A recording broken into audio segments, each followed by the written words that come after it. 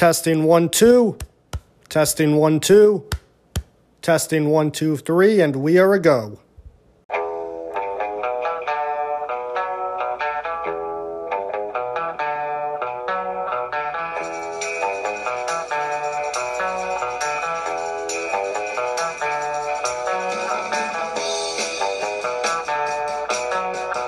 All right, everybody, welcome to another episode of the Lonely Heart Sports Podcast, second episode of 2022.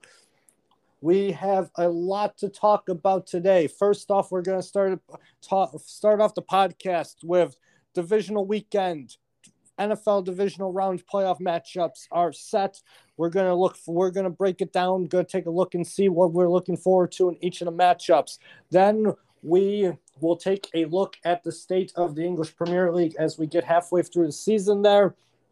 We're also in the January transfer window. A lot of transfer rumors. A lot of them are mind-boggling, very mind-boggling in terms of running it back with some of the players that are linked to return to the Premier League. Jake will step on his soapbox and give his state of the Oilers address. Pretty much talk about how his wagon is fucking derailing right now. And then I guess we will end our podcast with shitting on probably one of the most corrupt awards ceremonies known to man outside of Hollywood. That is the FIFA Awards, where they award, like, it's a soccer awards show, practically. So we'll get into that there. But first things first, like I said, we'll get right into it. Breakdown division weekend format. We've got 4 matchups. So let's get right into it and let's get started. And we will start with the Saturday slate of games. First game on the schedule is a matchup between the Cincinnati Bengals, who took down the Las Vegas Raiders. I almost called them Oakland. Fuck, my dad's got me talking. My dad's got me calling them Oakland. Who took down the Las Vegas Raiders, and they will be facing the 1 seed Tennessee Titans. Sir, I want your take on this game. Let's get right into it. And what are you looking forward to? What are you not looking forward to in this matchup? So I think this is probably the most boring matchup of the weekend. To be completely honest, we kind of hit on it last week, how we were saying that we think Tennessee is probably the worst 1 seed ever to exist, in football for playoffs. In that sense, Tennessee they were really hit or miss all season. They had a couple bad losses, but they also had a few big wins.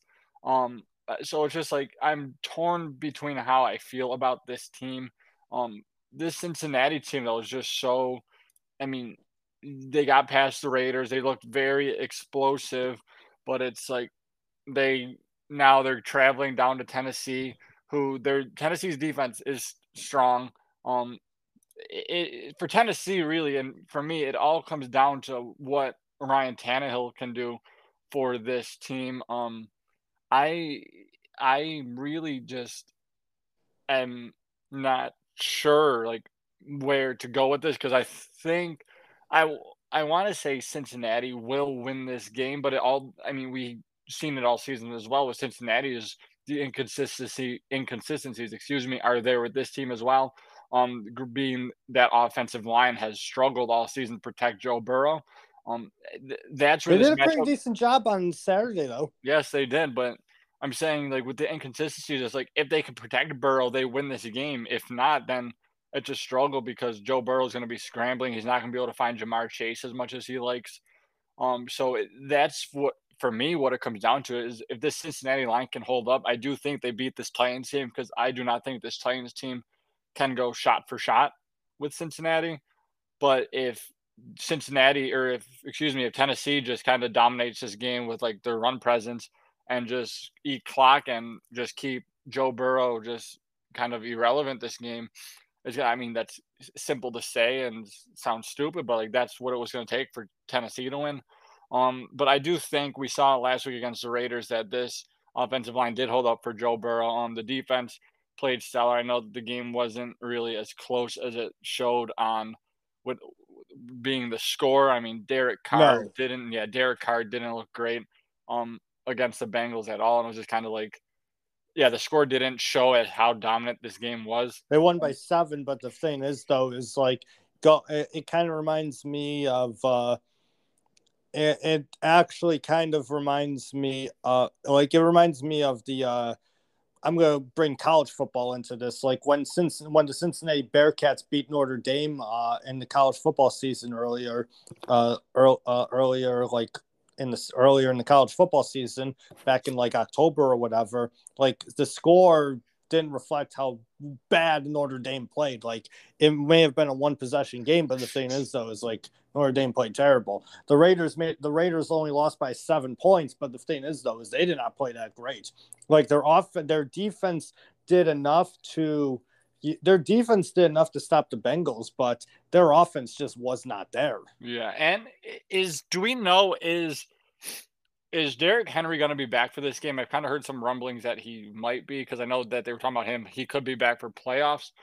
Derrick Henry, it was activated off the IR, if I remember correctly. That's what I thought. Do you think before the end of the regular season? So that's where I was surprised if you talk about Tannehill, because my thing is how impactful will Derrick Henry be for the Tennessee Titans in their run game?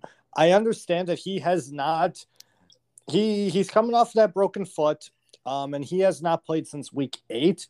Yeah, but if he hits the ground running, no pun intended, obviously, but like if he gets off the ground hits the ground running, like, and Cincinnati's defense can't stop him, like say within like the first two series of the game for Tennessee's offense, Cincinnati might as well wave the white flag and go home. I agree, but it's like also coming off an injury like that, like he might not. I mean, clearly we're not going to know until if we see him on Sunday or Saturday, excuse me, how explosive he will be or not, depending on how he's kind of favoring that foot and with the injury, and who knows how he rehabbed himself. But clearly Tennessee knows or has an idea where he will be at for the game. But it's like, are we going to get the Derrick Henry that we saw before he got injured? The one that was probably could have won the MVP if he stayed healthy for a full season. But that's why I said this game's going to come down to Ryan Tannehill. If Derrick Henry is available, if he can make the plays that he needs to just to win this game, because he's like one of these quarterbacks that we see that he won't win you the game alone with his arm, but he's also not going to lose you the game with his arm. So if he can make the plays that he needs to, I think that gives Cincinnati, like I said, if Cincinnati can be explosive, I think this game is Cincinnati's. But like you said, if we see it Derrick Henry that we saw at the beginning of the season, then that's tough because you're keeping Joe Burrow and Ja'Marr Chase off the field. And then clearly you're probably going to score as long as Derrick Henry is running the ball and like he was. Exactly. I mean, my thing too is like if Derrick Henry doesn't have much of an impact, I mean, Tennessee's run game without him has not been bad. I mean, the second and third string running backs that they have, like they've been doing a capable job. My thing is the receivers, like the receiving core, like is it gonna, like, how healthy are they? How unhealthy are they? Like what's going on? Obviously, Julio Jones and AJ Green have not been the healthiest. AJ Brown. AJ Brown, Jesus. You correct me, I correct you. Shit.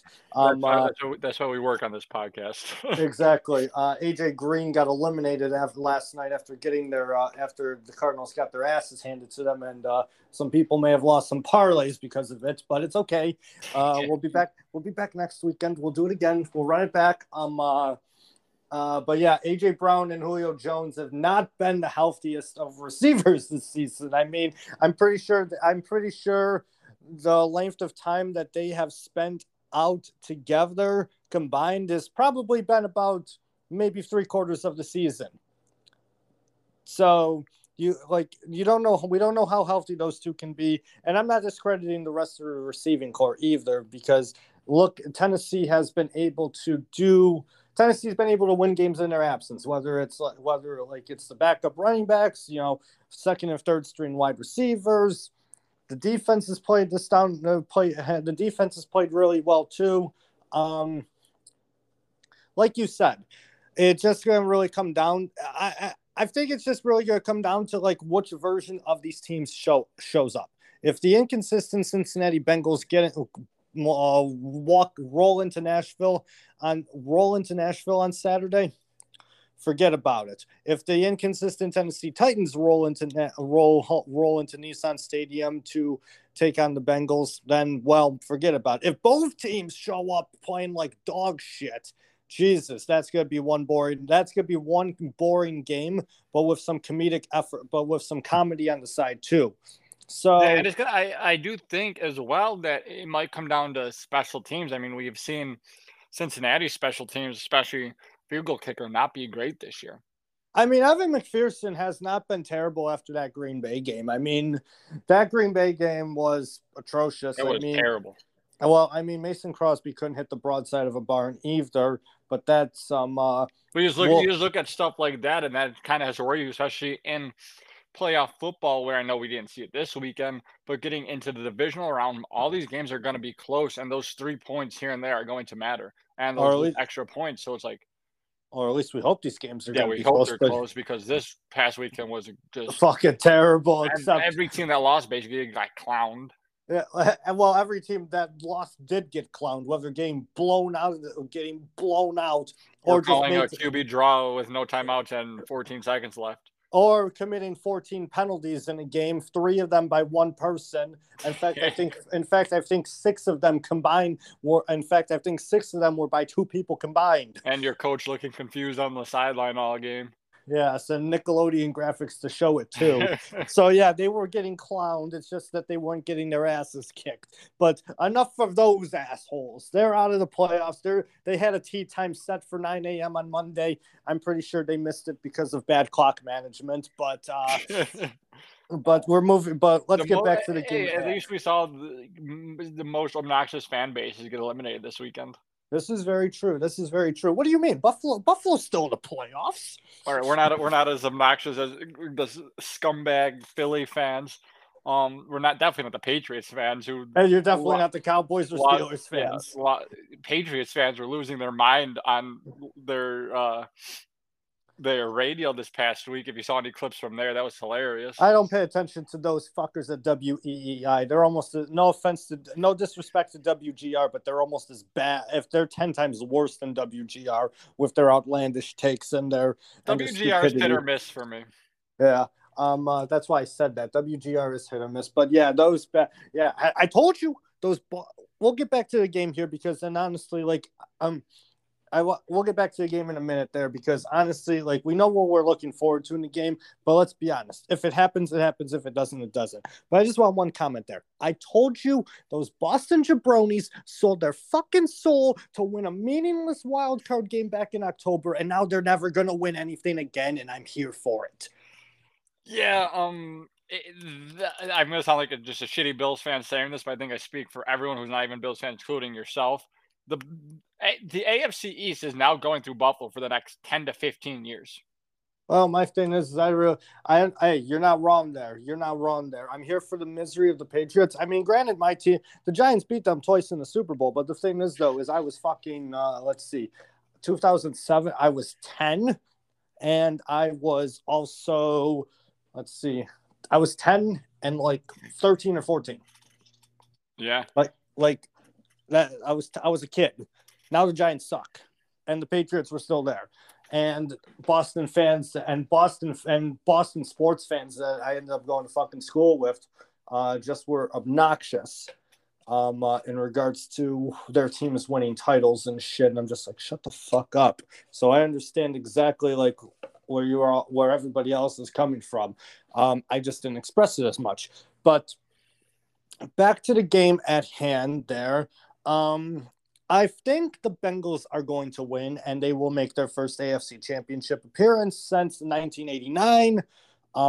If I am correct there, because I am correct there. They haven't won a playoff game. They haven't won a playoff game. The last time they won a playoff game up until last week was 1990. So yeah, the Bengals are going to win the game in Tennessee. Joe Burrow is going to show why he's practically going to be one of the best QBs in the league for the next 10 to 15 years himself. And I think the Cincinnati Bengals will end up playing in their first AFC Championship game since 1989, where they ended up beating Buffalo in that matchup. But what about you? Who do you think wins, Tennessee or Cincinnati? I think Cincinnati wins as well, but I don't think the Cincinnati team. So they're definitely going to go to the AFC Championship game. I do not think though that this Cincinnati team has enough to go to the Super Bowl. I know I'm kind of looking ahead a couple weeks, but they're, they're where I am, where I was with the Cardinals, and I turned out being right about that. Well, you They're did. gonna You have were. to they're gonna have to learn to walk before they or crawl before they learn to walk. And They're this doing team better is than the very Cardinals with it, though. that is very true. And this team is still very young, and some people forget that, but it's like no one expected this team to do what they're doing this year.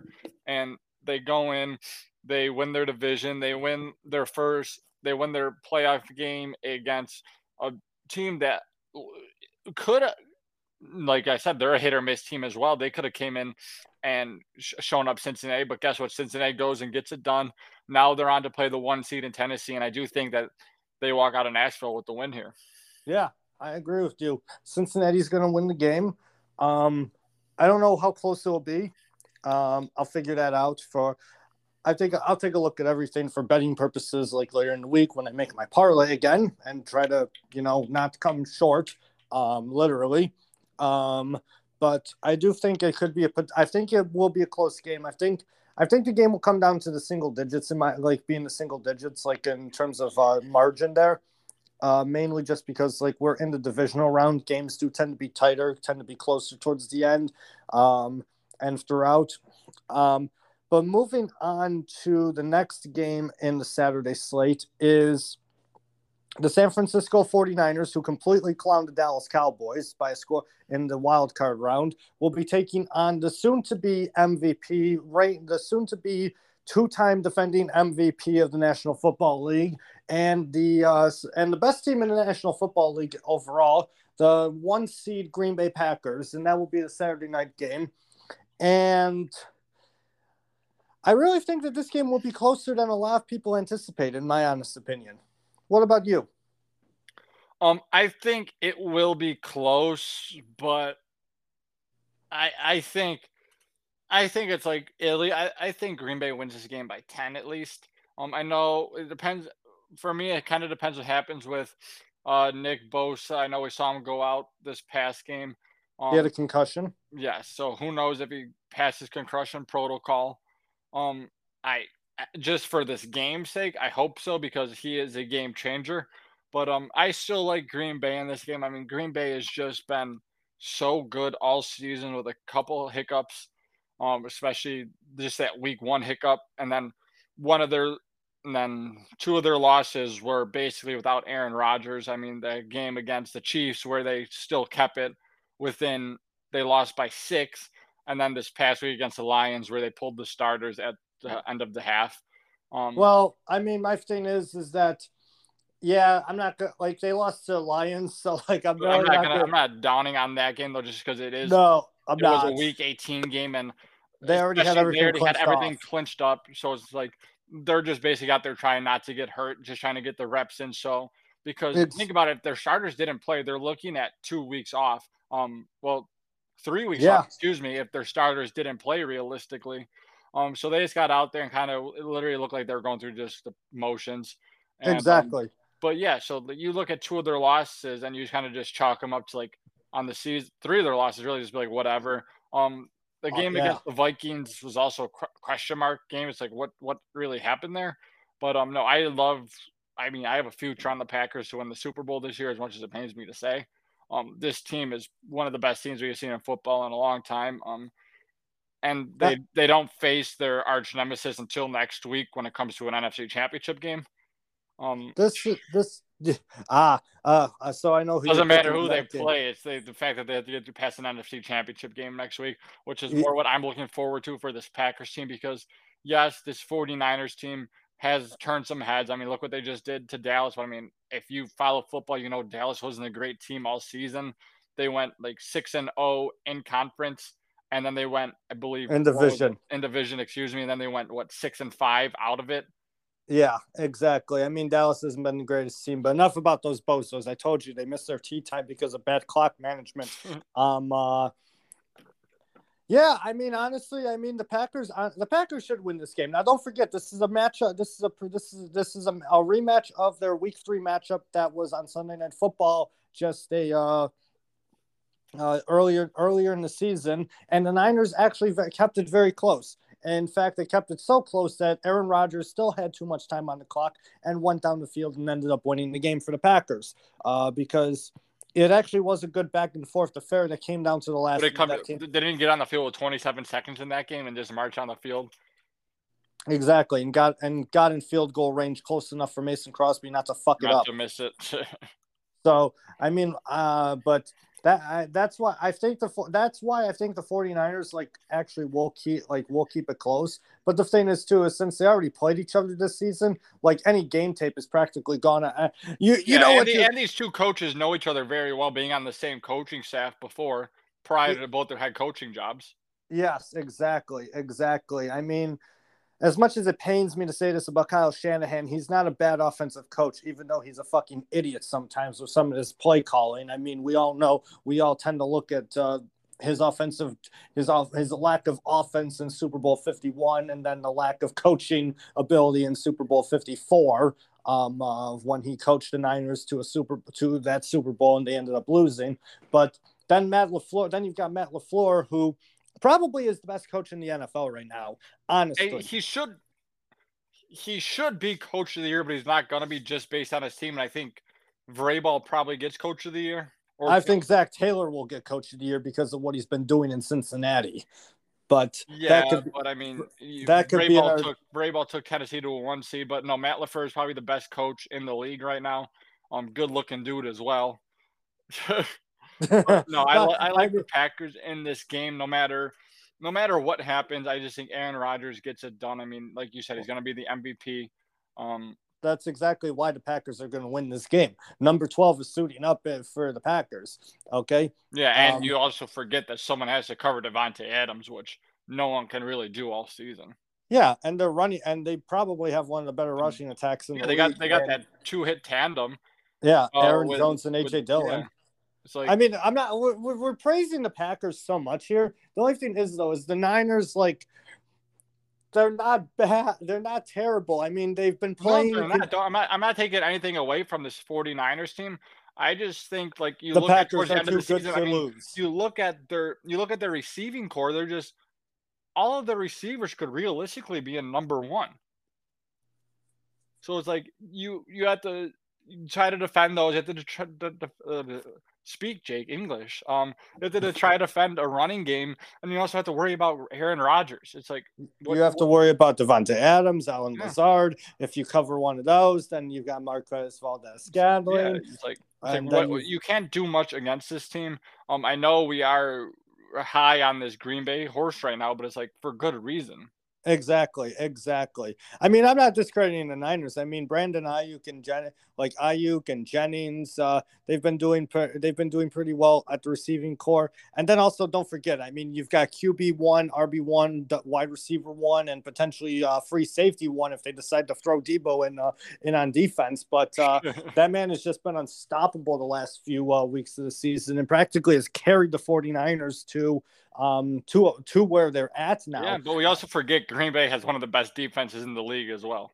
This is very true, exactly. Which may make also Jimmy Garoppolo is going to be starting too for the Niners. You know what? Honestly, are we really going to? We're saying that this game is going to be close, but I think I think we're talking ourselves out of it, saying, yeah, no, the Niners have no fucking chance. No, they don't. I am going to take an alternative line. I think the Packers at least win by 14 points. 2 touchdowns, I can see it. Yeah. I hope for a closer game because I hope for a closer game. Last two night games, I ended up turning off around halftime just because how bad they were. Yeah, I know. I would just love to see a rematch from the NFC Championship game last year. I mean, two of the best quarterbacks of all time going at it, and then it's like, Yeah, how can can Aaron you beat Rodgers that? finally vanquish his foe, the Yeah, NFC Championship game?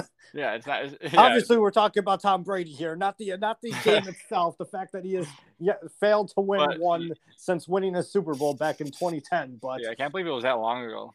well, don't forget. Hey, Mike, I can't believe Mike McCarthy actually is a Super Bowl winning coach. Yeah, you would never be able to know what he has done with this Cowboys team and years past with yeah, it's The crazy. Packers. Yeah.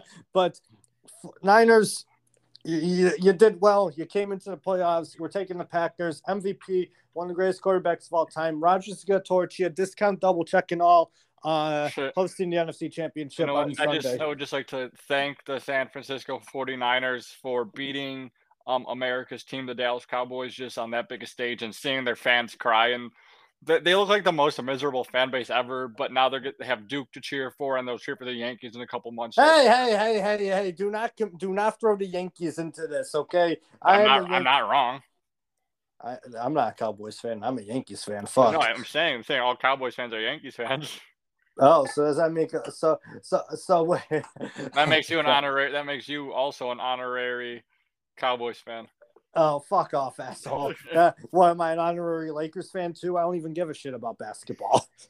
Yeah, I don't really care about the over unders now, baby. That's fair. That's fair. All right. On to the good games. I think these games are gonna be the fucking shittiest of the weekend. Just kidding. On to the first one of Sunday of the slate. We have a rematch of Week 3, where the Los Angeles Rams, who just pounded the Arizona Cardinals into oblivion on Monday night, will be taking on the defending champion Tampa Bay Buccaneers, who sent my second least favorite team in the NFC East, the Philadelphia Eagles, home on Sunday afternoon. A week rematch of Week 3. Los Angeles won that matchup. We've got a good matchup here. Honestly, I mean, you've got two very good teams going at it here, and hopefully at the peak of their powers on both sides of the ball. I think that we will be in for an entertaining matchup on Sunday. What are you looking forward to most in this game, though? I'm looking forward really to see Tom Brady and see if they can bounce back from that Week 3 loss against his Rams team. Because I mean, people kind of talk about it all season with how this Rams season went. That was kind of their Super Bowl, their Week 3 Super Bowl.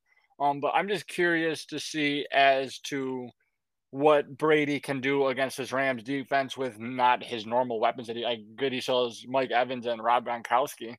But I mean, we saw this team. I mean, I took this last game with a grain of salt because they were playing the Eagles, and the Eagles did not deserve to be in playoffs by any means. No, but the rest of the NFC was complete garbage. So. I think the Vikings could have gave Tampa a better game than the Eagles did. I think Washington again would have given Tampa Bay a better run for their money. Yeah, I don't know. I don't think the Eagles deserve to be. I think only if I'm an Eagles fan, I'm looking at like, okay, I have 3 first-round picks coming up this year, and I somehow made the playoffs. And yeah, exactly. So it's like you can't really complain if you're an Eagles fan, unless your team. What they should do probably if I'm an Eagles fan, just to get weapons, I go draft 2 quarterbacks because Jalen Hurts isn't going to work out, and draft a receiver and just be like, okay, I got weapons now, and then that's typical Eagles fashion. That would happen. Typical Eagles fashion, they would draft the wrong guy, and then an All-Pro would be drafted like 2 spots after them. Yeah, I think the city of Philadelphia needs to make Justin Jefferson a swear word, or you go to prison if you say that word in Philadelphia. I would make it a prison sentence if you mention the Eagles general manager by name. Yes, But back to the game because we kind of got off topic there. No, I'm looking. Yes. I want to say like just with how the Bucs looked like in the closing weeks of the season. I mean, besides that loss to the Saints, but I mean they never beat the Saints. It's like I don't know. Everything just seems to be clicking for them right now. It really for me depends on what Matthew Stafford shows up as well, because he could come in and be like, all right, I'm still playing for the Detroit Lions, and then just absolutely shit the bed. But no, I'm just kidding, because this LA team last night just dominated the Cardinals, who the first half of the season was the best team in football. But that normally happens with the Cliff Kingsbury teams. But it's like Odell Beckham kind of looks like he's back into his form. He played amazing last night. I mean, you got Cooper Kupp still. Matt Stafford is I joke, I know, but he is a great quarterback. So it's like this game is going to be very competitive. I think it's going to be an offensive shootout. If I'm being completely honest, I know these defenses are both very solid defenses. But it's like you just look at these offenses, like there's just so many weapons on each side of the ball. Whereas like we could be in for just a high scoring game, and that's like kind of what I imagine for this game, especially with Tom Brady wanting to go for his now seventh Super Bowl. Eighth. Eighth. Holy shit. Yeah. Maybe he'll lose this week and hopefully not get another one. But no, Well, I don't know. I just think it's so hard to go. I know that the Bucks lost to them in week 3, but I just think it's so hard to bet against the Bucks in this game. I mean, number 12 and number 87 are still on the field. that's all. Yeah, that's unfortunately what it comes down to, as much as it sucks to say. But Tom Brady is just so good, and he's not, as long as number 12 and number 87 are on the field, there's a good chance the Bucks there's a damn good chance the Bucks will win the game. It's like Montana and Rice. Number 16 and number 80 are on the field for the 49ers in the 80s. Good fucking luck. But yeah, that's kind of where I'm at for this game as well. And it's like, it's so hard to bet against that guy. I know he's tortured me for like 15 years of my life that I can remember watching football. But now you really don't care because he's no longer in the AFC. Yeah, he's not a threat to me unless somehow the Bills and Buccaneers make the Super Bowl this year. Exactly. You don't need to be like the rest of Bill's Twitter and hate on him for no reason anymore. But yeah, I mean, Brady really had another MVP season this year as well. I think if Rodgers really didn't do what he did, Brady could have got the MVP, considering he threw for over 5,000 yards and 43 touchdowns this year. Exactly. He has an real case to win MVP here. But I do think it goes to Rodgers. But it's like you said, as long as those two are on the field, it's just hard to beat because these guys, they've been here. Yeah, exactly. And this Rams Whereas team, the Rams have. I mean, they've been there, really. But not with this roster. No, I mean, not with this roster. I mean, yeah, you've got like the Rams really, and I forget who I read, like where I saw this or read this, but none of the Rams' talent, other than Aaron Donald, is homegrown. They literally have gone out and assembled a team to win a Super Bowl right now. And other than Aaron Donald, everybody else came from somewhere else. Matthew Stafford came from Detroit. Von Miller came from Denver. Odell came from Cleveland.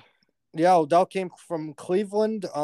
No, Cooper Kupp was drafted by them. Cooper Kupp was drafted by them. Cooper Kupp was drafted by them. So, yeah, he's homegrown. But then, like, you also have, like, Jalen Ramsey, who came from Jacksonville. So, I mean, you, like, who actually has a playoff appearance from Jacksonville, because if I remember, because he was on that he was on that Jaguars team back in 2017 when they lost to the Patriots.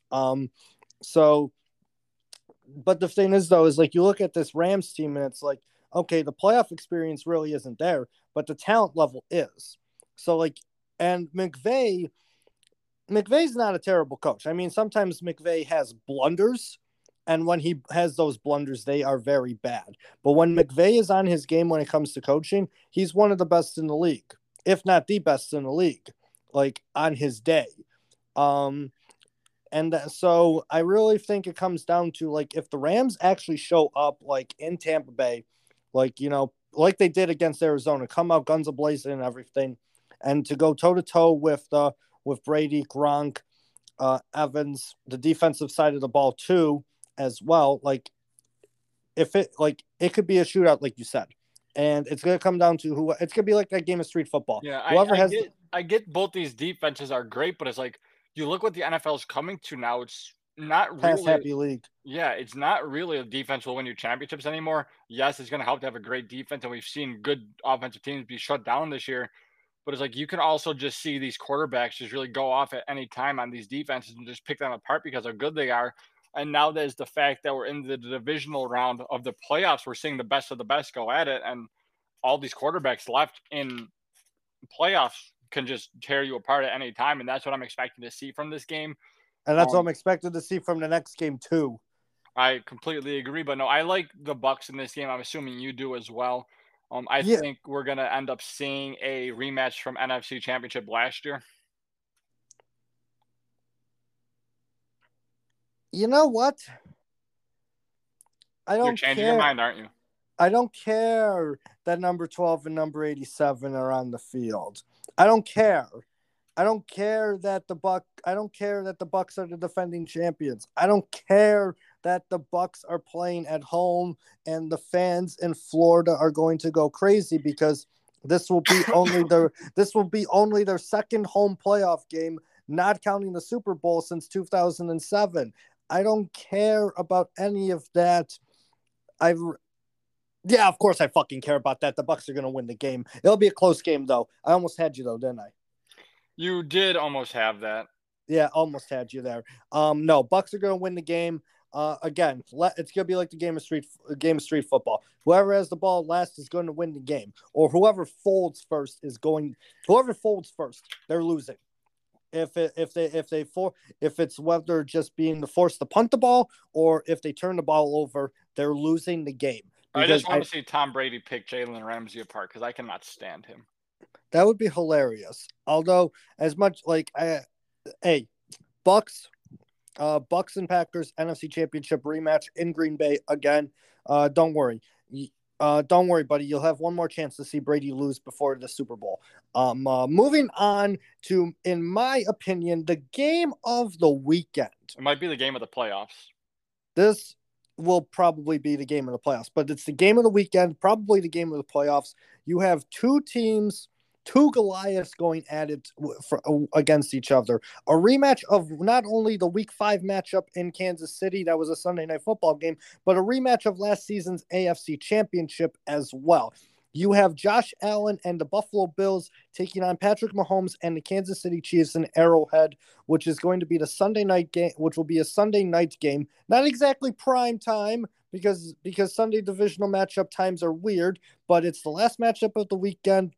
And we've got the two best teams in the AFC going head to head, which is terrible if you ask me, because this should be an AFC Championship rematch in the AFC Championship, not in a divisional round. But I guess based on how seeding goes, win some fucking games in a regular season and things will change. But you have two of the best teams in the AFC, the two best teams in the AFC going head to head, and two of the best teams overall in the National Football League going head to head.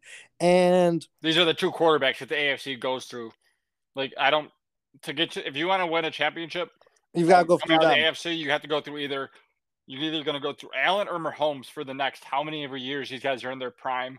Exactly. I'm going to let you talk for the next few minutes. This is all you, buddy. You're a Bills fan. Yeah, so both of these guys, both Allen and Mahomes, are just clearly ahead of. They're the next Brady, Rodgers, Brady, Manning, Brady Roethlisberger, whatever. Yeah, probably Brady Manning is probably the best comparison for these two. Considering both were in the AFC, is like this is where it has to go through. These teams, with all their star power that both teams have, just with these quarterbacks alone who can just break games for any defense. I mean, we saw it this week for the Bills.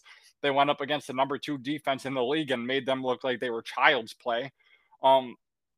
Patrick Mahomes just tore apart a very good Steelers defense who has probably the defensive player of the year on that side. And they made them. Yes.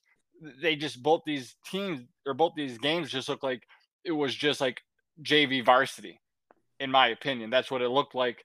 And it's like, why it sucks that we have to see this game in a divisional round, because it should be an AFC Championship game, but it's not. And here we are, the trilogy. The Bills are going back to Arrowhead for the third time in a year, and it's like they won the first one, we won the second one, which doesn't matter as much as their win does. But now we get another chance to go through and go to another AFC Championship game.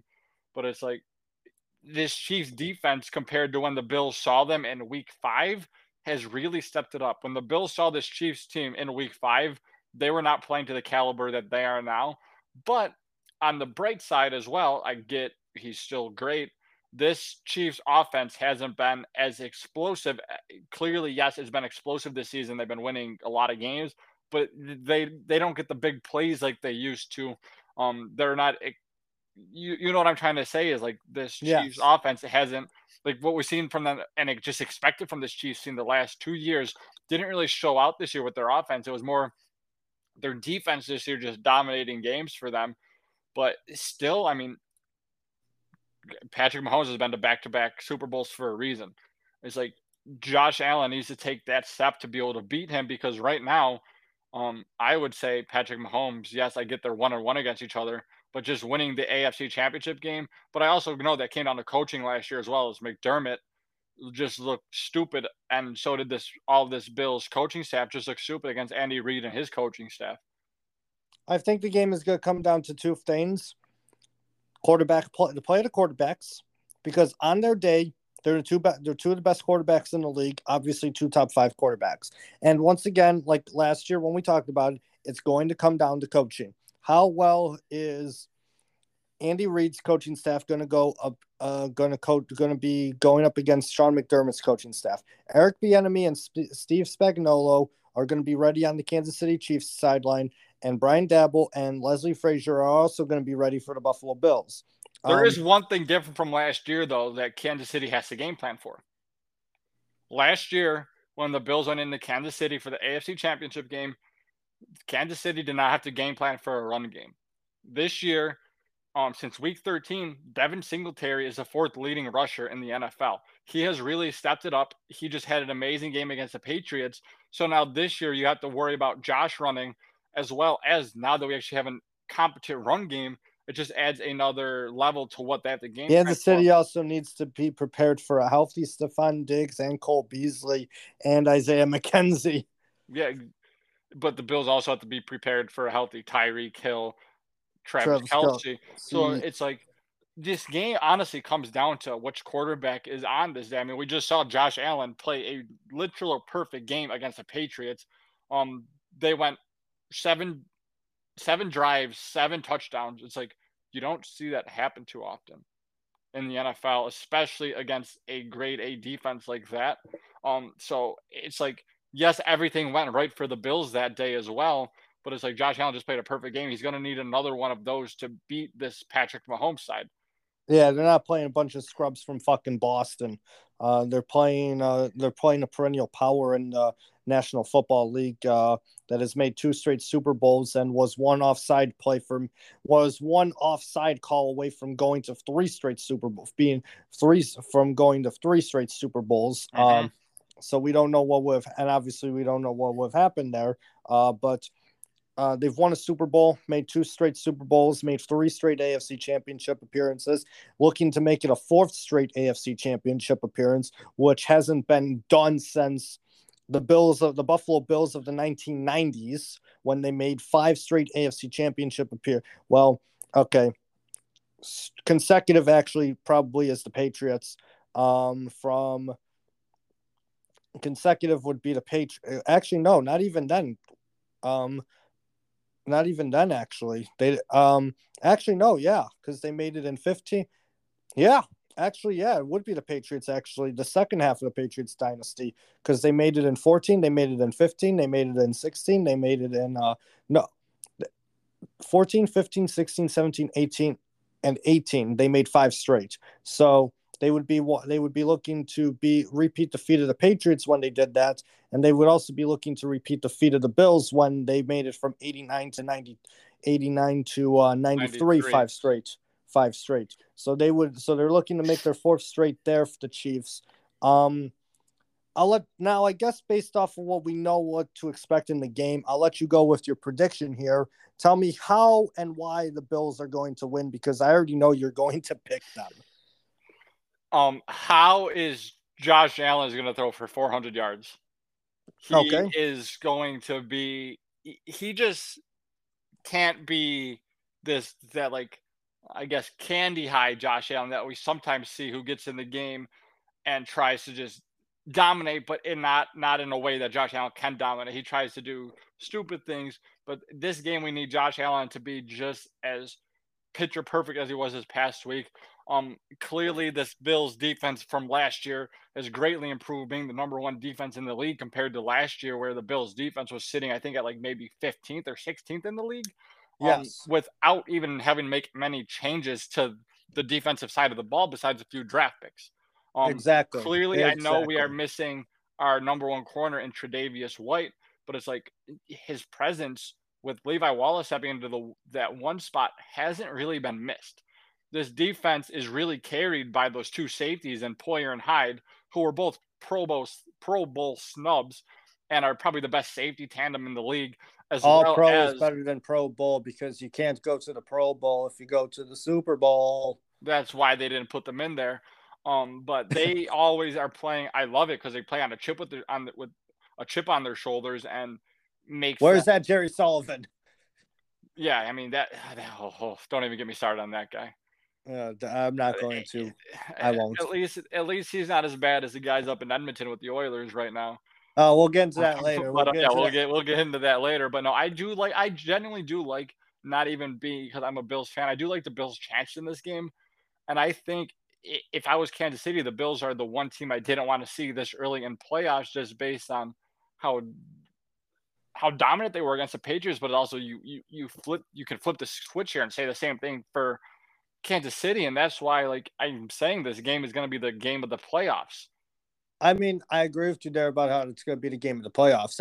Actually, like I said earlier when we were talking about this game, you have two Goliaths going ahead at each other, and one of these Goliaths will be tamed and slain before the AFC Championship, which will be sad actually. Which means one of them will end up having a 9 a.m. tea time the next Monday morning. And then the other one will end up facing Tennessee and or Cincinnati in the AFC Championship. Prefer hopefully Cincinnati, if you ask me.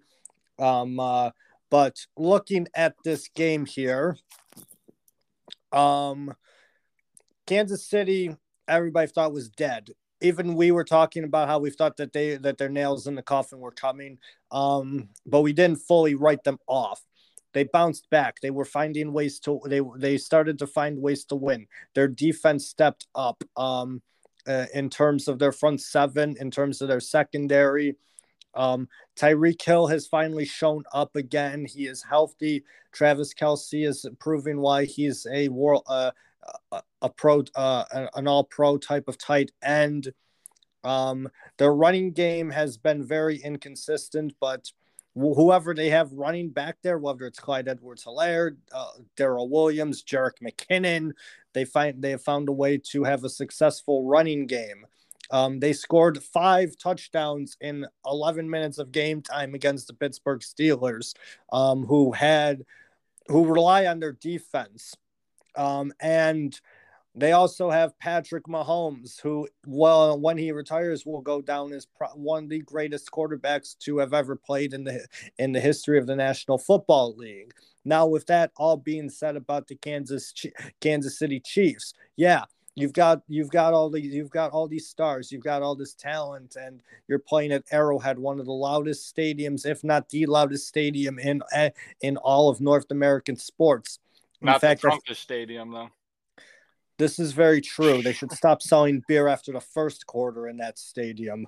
And we can both agree, though, I think that whoever wins this game is going to the Super Bowl. Whoever wins this game is going to the Super Bowl, but you didn't let me finish here. You didn't let me finish. I keep talking. As mentioned about Arrowhead, as much as how talented the Chiefs are, as much as they have Mahomes, Hill, Kelce, Matthew, Jones, all those guys. In the words of Kyle Brandt, Mafia! Mount up! You're going to the AFC Championship. You will be taking on Cincinnati in a rematch of the 1989 AFC Championship. And you will continue your revenge tour as you will beat the Chiefs. Then you will beat the Bengals. And you will go to Los Angeles and take on the Green Bay Packers in the Super Bowl. The best revenge tour, though? Okay, one will be Brady. One, you're no Kyle Brandt. Let's just keep it there. Yes, I said in the words. I didn't say I was going to be him. I know. But no, the best revenge tour right now for the Bills would be clearly they just slain the Patriots, who have been their nemesis for the past 20 years, whatever it's been. If you're gonna say Tennessee because of the Music City Miracle, no. 2, we're going to beat Kansas City and get revenge for the AFC Championship game last year. 3, we go and finally beat Tennessee because Josh slipped on the 1. I was going to say, if you talk about the Music City Miracle, I swear to God. That was before my time. I look past that. Yeah, that. What do you 3. mean before your time? You were like we were alive for that. I know. It's like Before my but, time of remembering football. but it's like no goal. I don't care anymore. I know. I don't remember these like vivid memories. It's not Yeah, like there. and then That's you why beat I Brady don't. in the That's Super why Bowl. like whenever like the Bills fans like talk about the Super Bowls and stuff, it's like I wasn't there for that, so I'm not allowed to. That's my stance on it. Yeah, Like, I'm not allowed to cherish what I didn't have. But then 3 would be, or number 4 would be going facing Brady in the Super Bowl and slaying him. But I do but think the Bills will get past Kansas City this week. I just think it's based on the fact that Josh Allen is probably the most dynamic quarterback in the NFL. I mean, he can run just Lamar Jackson's the best running quarterback in the NFL. Don't get me wrong, but he can run just about as good and definitely more efficient than Lamar Jackson can. He has the arm like Patrick Mahomes does, like Aaron Rodgers does. I love how we're talking about quarterbacks that are sitting on their asses on a that aren't even in the playoffs here. I mean, I didn't realize I was talking with Noah Freeberger at this point. Well, I had to get because I know if I said that Josh Allen was the best running quarterback in the NFL, I would get heat for it. You would get heat for it probably, but But I mean, no. we have the most dynamic quarterback in the NFL, and I think that's the reason. Now is like we saw his progression last year. Finally, the Bills last year had to learn to crawl before they learned to walk. They learned to crawl last year. They got their shit kicked in an AFC Championship game. Now they took the offseason. They learned how to walk. Yes, Bills had a couple stinkers in the regular season, but guess what? You won the AFC East. You the regular season gets thrown out now. Now it's playoff football, and we are going to be able to get past this Chiefs team. The Bills will be playing in the AFC Championship again. I will be betting the house on that. I am that confident in my Buffalo Bills. We guaranteeing this? This is a mortal lock for me, and I am 1-0 on my mortal locks, unlike you. Hey, I'm 4-3 in my mortal locks. Okay, I'd rather be 100%. I've also done better in my parlays and everything and betting than you have too. I also may have not done a futures bet in regards to the Bills and Packers meeting in the Super Bowl. I did a future on the Packers winning the Super Bowl, so I might. Well, I did a future for conference winners and Super Bowl, so I'm not going to tell you who I put. So I put my future on the Packers winning the Super Bowl, and then futures for the Bills Packers conference winners. So maybe that may sway my opinion a little bit here. Money may sway my opinion here, but no, honestly, again, and this will be my last thing I say about the games before we move on to our next topic here. I'm not a fan of the team, but the thing is, though, is I don't hate the team. I grew up we grew up in the era of the fucking blackout. I didn't watch the team when I watched the team when they were on. They fucking sucked, and I changed channel and I put the Giants on.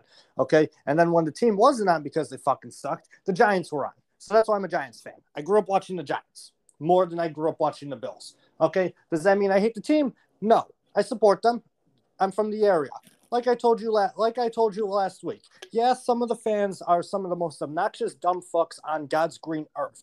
No disrespect, because you and I know that this is true. No, it's not the fans that have been there through. No, but the fans that hopped on last year when they're like, "Oh, Josh Allen's a good quarterback." Well, I mean, the ones that hopped on in 2019 and started acting like they know football. It's fun to go post on my Instagram me at the Bills game drinking with a White Claw in my hand because that's how basic I am. Exactly. Same thing, but Kansas City has the same thing down there. So it's like the battle of like two fake fan bases. Yeah, one of that. Yeah, the only difference is that one of them has a mediocre TikToker who probably should be thrown to the wolves. Do you think Jackson Mahomes and Juju fought when they saw each other at the game this past week? No, they probably tried to do it. They probably tried to do a TikTok collab. Yeah, watch your TikTok. But yes, you can see though, we had a quarterback from another team sitting out in 0-degree weather with their shirt off cheering for the Bills. Yes, Ryan Fitzpatrick is a legend there. Yes, Ryan Fitzpatrick is a legend there for that. And I love Fitz. I mean, I remember like when the team was on. I loved him when he was even in Buffalo. Granted, we weren't great with him here. Well, it was the contract. He never lived up to a big money contract like such. And that was just bad business on Ralph there. But again, it goes back to my roots. I come from Buffalo. I come from the area. I know what it's about. Okay. And for some reason, as I mentioned, the city looks forward to that second Sunday in September to watch their beloved Buffalo Bills because it's nothing but a way of life for them for some reason. And I don't have I don't have a problem with it because you know what? I always look forward to the first Monday in April for baseball. I always look forward to the second Saturday in August for the English Premier League. I always look forward. So I understand how how the city of Buffalo feels with that because you can resonate with your sports teams. The city can resonate and come together over something, no matter how shitty things are going on, and it's just that lifestyle there. And so I can relate to it there, and also as I mentioned, I go back to my roots of being from the 716. So like I said, Mafia, go take your fucking title, go fucking beat Kansas City, go to the AFC Championship, go beat Cincinnati, and then go do whatever the fuck you want to do in the Super Bowl 2 weeks after that. But moving on, over under on the BAC in Highmark Stadium. If somehow Cincinnati wins and the Bills win, what is the over under on the BAC in that stadium for an AFC championship game? If the Bills make over under, fuck. I would say I would set the over under at probably 0.15. Fuck. Everybody's gonna fucking stay warm, drinking their alcohol and taking their Viagra. But over. You know what? I have a question for you, but I won't ask it to you right now. I'll ask it to you after we record this podcast here. For that there. Mainly because I don't know how you'd respond to it, so I figured I'd ask it later. You can just ask it now. You know how the policy is for the stadium, and you know what policy I'm talking about. Yeah. Would you get the shot just to go see the AFC Championship game?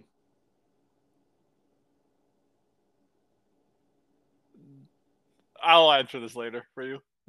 You'll answer this later. I figured as much because I know you mentioned it on the podcast. You're not vaccinated. Yeah. The people on the pod know I'm not, but it's a word that rhymes with crod. Fair enough. That's how I would get into the stadium. Well, fair enough. This is the episode where we get canceled. We made it long enough. We've made it long. We've made it long enough. Pice gonna have to be your co-host. Oh, we definitely get fucking canceled. All right, Pice, what shit takes we're gonna see this week about the Bills-Chiefs game? Pice can pick the Steelers to beat the Chiefs. I saw that on Facebook. He's like, I picked all the games right this week. Just need the Steelers to win tonight. I'm like, why the fuck would you? In whose right mind would you ever pick the Steelers to win that game? We're moving on. I only won the Steelers bet because I set their over under to 21.5, and they lost by 21 points. So I hit that. The only reason why I want the Steelers to win is because potentially that the Bills would have played another home game for that there. Because I'm actually kind of mad at myself that my dad joked with me. He's like, tickets for the Patriots game are as low as $30. I'm like, I ain't fucking going in that fucking cold weather, driving an hour and a half out there. Fuck no. But then I kind of just like, you know what? Maybe if me and my, who knows how fun that would have been. But moving on here, I'll let you take your soapbox moment first before we go into the state of the Premier League. And I just want to know your thoughts on what the fuck is going on with the Edmonton Oilers. Goaltending's not there. They don't have any defense. Their goal scoring stop, even though Connor McDavid is still a point-a-game player, which is remarkable to say that he is playing bad because he's only getting a point a game. In his last 13 games, he has 13 points. And the fact that I am saying that is bad is remarkable for the kind of player he is. The front office needs to make some sort of move regarding that. If they fire the coach, I told you before we started the pod, but even take a chance signing Evander Kane, because you think about it, last year, even when Evander Kane was going through all that stuff with his ex-wife or whatever she was, all the The drama. gambling, the ex-wife, the Yeah, vaccine fraud, he was everything there. still Yeah, San Jose's leading point getter. It's like go get yourself a goal scorer or try to. You need something because I don't. It's like fire the coach if you need to. I just don't get it. Like what this team started off the season so hot, but I said this too. It's like they the issue is gonna be if McDavid and Draisaitl stop doing what they're doing, and you've seen what had happened. I mean, you got the Oilers are yeah. I showing mean, who they are. You yeah. take I mean, away Leon Miko Draisaitl and Koskinen. Connor I think McDavid off that team, forget about yeah. it. I think Mike Smith is finally coming back soon though, which might help him. I know he's been injured and hasn't. Or wait, actually, yeah, he hasn't been at full health. So I believe he is finally getting to full health. Mikko Koskinen is finally that he has been dog shit recently. I mean, what is he? I think he's like 0-5 in his last five. And he's That's not good. he's 0-5 in his last five starts. Not good at Jesus all. Christ, not very good. So it's like you need something because Draisaitl and McDavid, as much as I was high on them in this beginning of the season, they're not going to carry this team to through the playoffs. Regarding if they even make the playoffs at this point, but it's like Nugent Hopkins only has 3 goals this season. Granted, I know he has 23 assists in 30 games, but he only has 3 goals. They need to get something. They need a second. They need second line scoring from this team. Yes, I know Draisaitl has this 26 points. But even Zach Hyman, who came over from the Leafs, hasn't had a great season. Darnell Nurse has been probably this team's best defender this season. I expect a little more from Tyson Barrie, to be completely honest. I mean, he has been kind of dog shit in these past couple of games as well. I mean, it's just like I say you have to fire the coach or bring in a goal scorer. I think that is where because I think goaltending wise they are going to be fine because Mike Smith coming back healthy, Koskinen if he gets it going is going to be all right. And it's like I it's two simple solutions for me. Just coaching, a new coach, just because that granted you might not need new coaching. Um like I don't know how I'm trying to put this. It's like you don't You need need new something to light coaching, a but fire yeah, under their ass and get them going. because Tippett is I think his time has come. Tippett's terrible. He's Yeah, got to what go. yeah, he It's not just that he's lost the locker room, but he's lost the team. They're not. They don't even look motivated. that's the thing, and you see now the drama with all the press and stuff as well. It's like that's not helping this team at all. And I know because they're in Canada, it is definitely a tougher market to play in because Canada, that's their like NFL, NBA stars, how they treat them up there. It's like the press is all over them, and it's like Tippett, I think, does need to go. Granted, maybe if you, what would you do? Do you hire a new coach mid-season, or would you just probably promote Jim Playfair, their assistant coach? Like what? I'd How do probably you? just promote Jim Playfair because we're already We're Yeah, already more, almost, if not more than halfway into the. Well, almost, or if not more than halfway into the season right now, just a little bit, depending on how many games teams have played. I know. Right now, Edmonton had like. When's the last time they Edmonton. played a game? They haven't played in like January 3rd, I believe, something yeah, like they that. haven't played in like 2 weeks now Or almost. actually, no, they played the other night because they played on Friday because I hammered them because they're on a 10-game losing streak. Yeah, and they lost Yeah, again. I mean, they Obviously, started the season so hot. They were first in the Pacific, and now you're looking at them, and they dog are, shit. yeah, They're outside of a wild card spot. they're fifth in the Pacific right now. That's terrible. That's literally terrible. I mean, they are 6 points out of a wild card spot right now. Because Now, looking at it right now, granted though, they are like 5 game. They're 6 games behind the Ducks right now, and 5 games behind the Sharks and the Golden Knights. But it's like, what's going on, guys? It's like, how did we start the season off so hot? But I told you in the beginning of the season this was going to be their only issue, is them hitting a mid-season slump, and they haven't. The last time they won a game was against the Kraken back on December 18th. Yeah, That was their a last month win. ago. Month ago, literally a month ago. And then they just went on a skid because after that break, so after that little winter break, I guess you could say they haven't won COVID a holiday game yet. break. Yeah, they played on the 15th against the Senators and they lost 6-4 to the Senators. Yes, I was watching that game too because actually Ottawa scored 5 goals in the third period in that game too, which was actually pretty embarrassing to watch, if you ask me. Mainly just because, as I mentioned, Ottawa scores 5 goals in a period. What the fuck? What kind of sorcery is that? That team is terrible. One of the worst teams in the league. Bottom 5 again.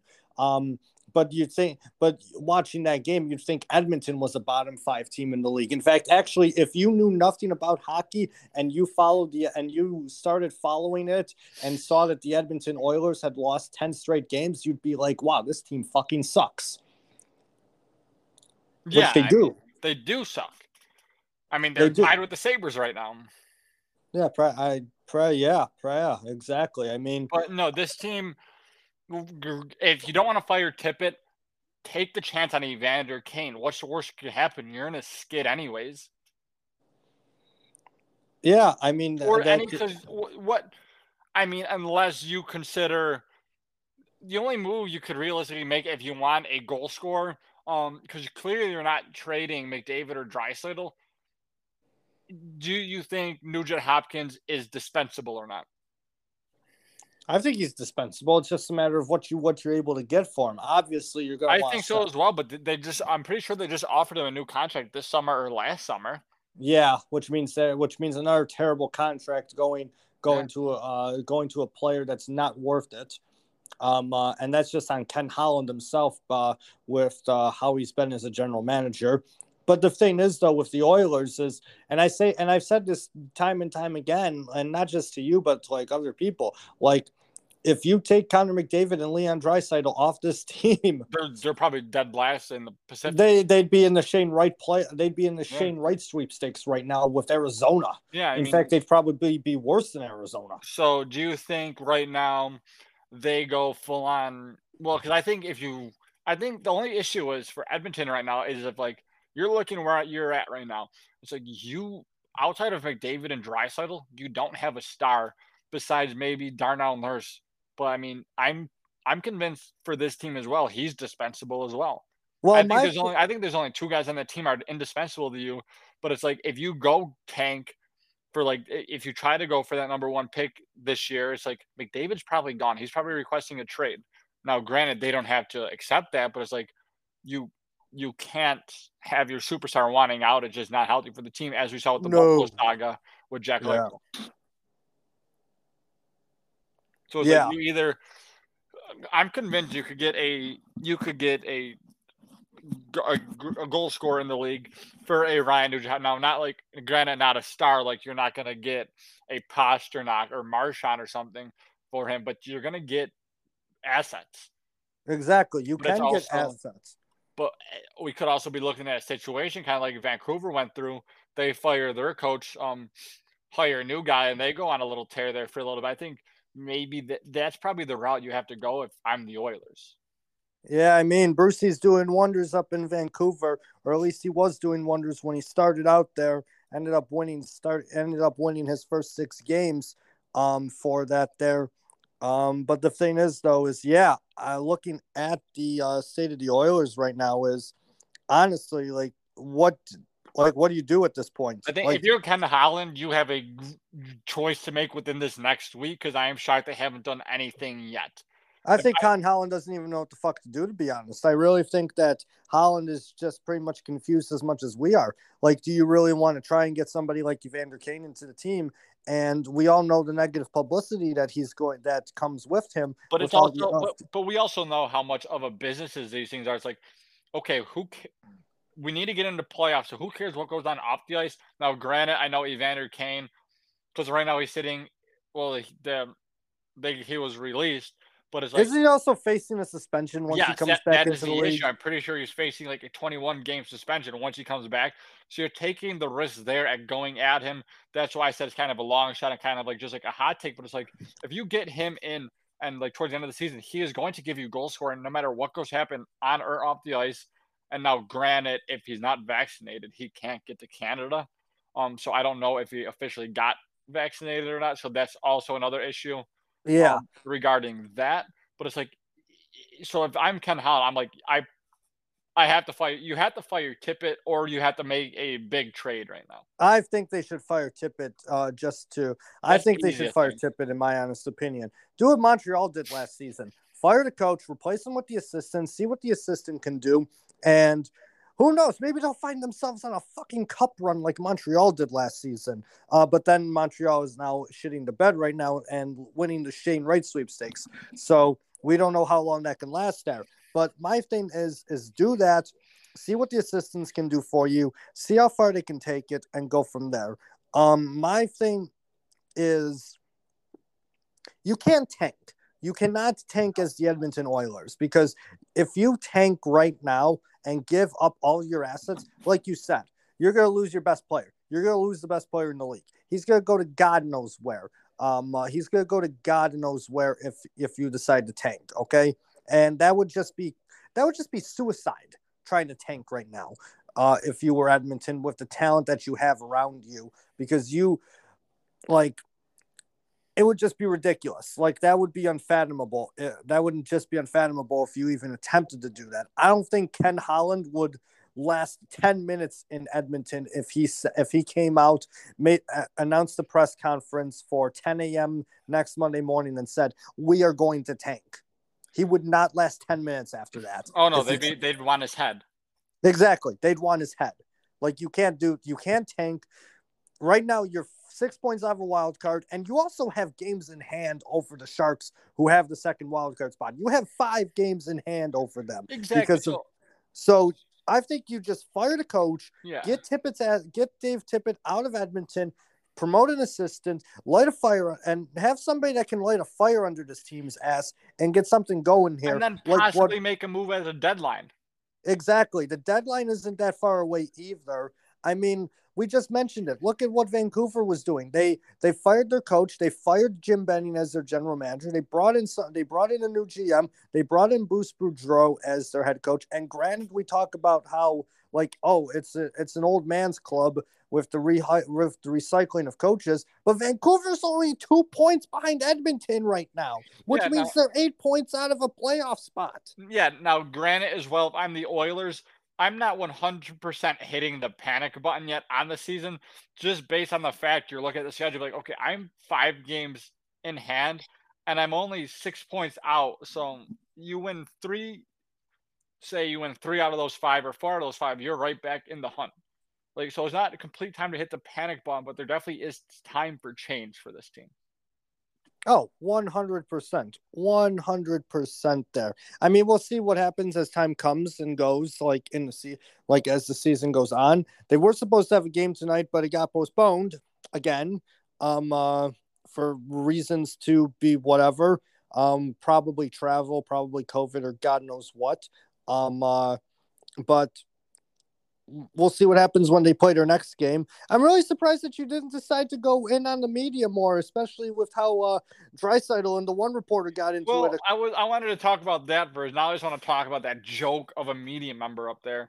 So if you guys didn't see it, basically Leon Draisaitl got up to the stand, and a reporter asked him what the team has to do, like what is the team struggling with, what can they do better, and basically Draisaitl said everything. I'm just kind of giving like, because if you're a team slumping right now, the last thing you want to do is talk to media members. I'm sorry, I know like that it's their job, so like it's hard like to bash them, but it's like, what kind of fucking stupid remark did you make back? He goes, why you? He goes back to Leon Draisaitl, why are you being pissy? Then he goes, I'm not being pissy. I gave you an answer. He goes, well, I thought you. It's like, maybe you could maybe you could post it on our Twitter so people can see, because but it's just like, if I'm a media man, what kind of questions? Then he asked a second question, asking why he let his emotions show on the ice. He goes, "Oh, I thought it was a good thing," and then left the stand. It's like, what kind of question is that? If you're the media, if your team is doing bad, it's just gonna piss them off more, not make them want to talk to you guys. It's gonna ruin that relationship between the media and the players, which is kind of important to have if you're like on any sports team. It's like, because you want it's your job. If the players don't want to talk to you, granted they have to, but you're not going to get what you're looking for if you keep asking stupid ass questions like that. It's just like another kind of adds another bit of a drama to what is already going on with this Oilers organization.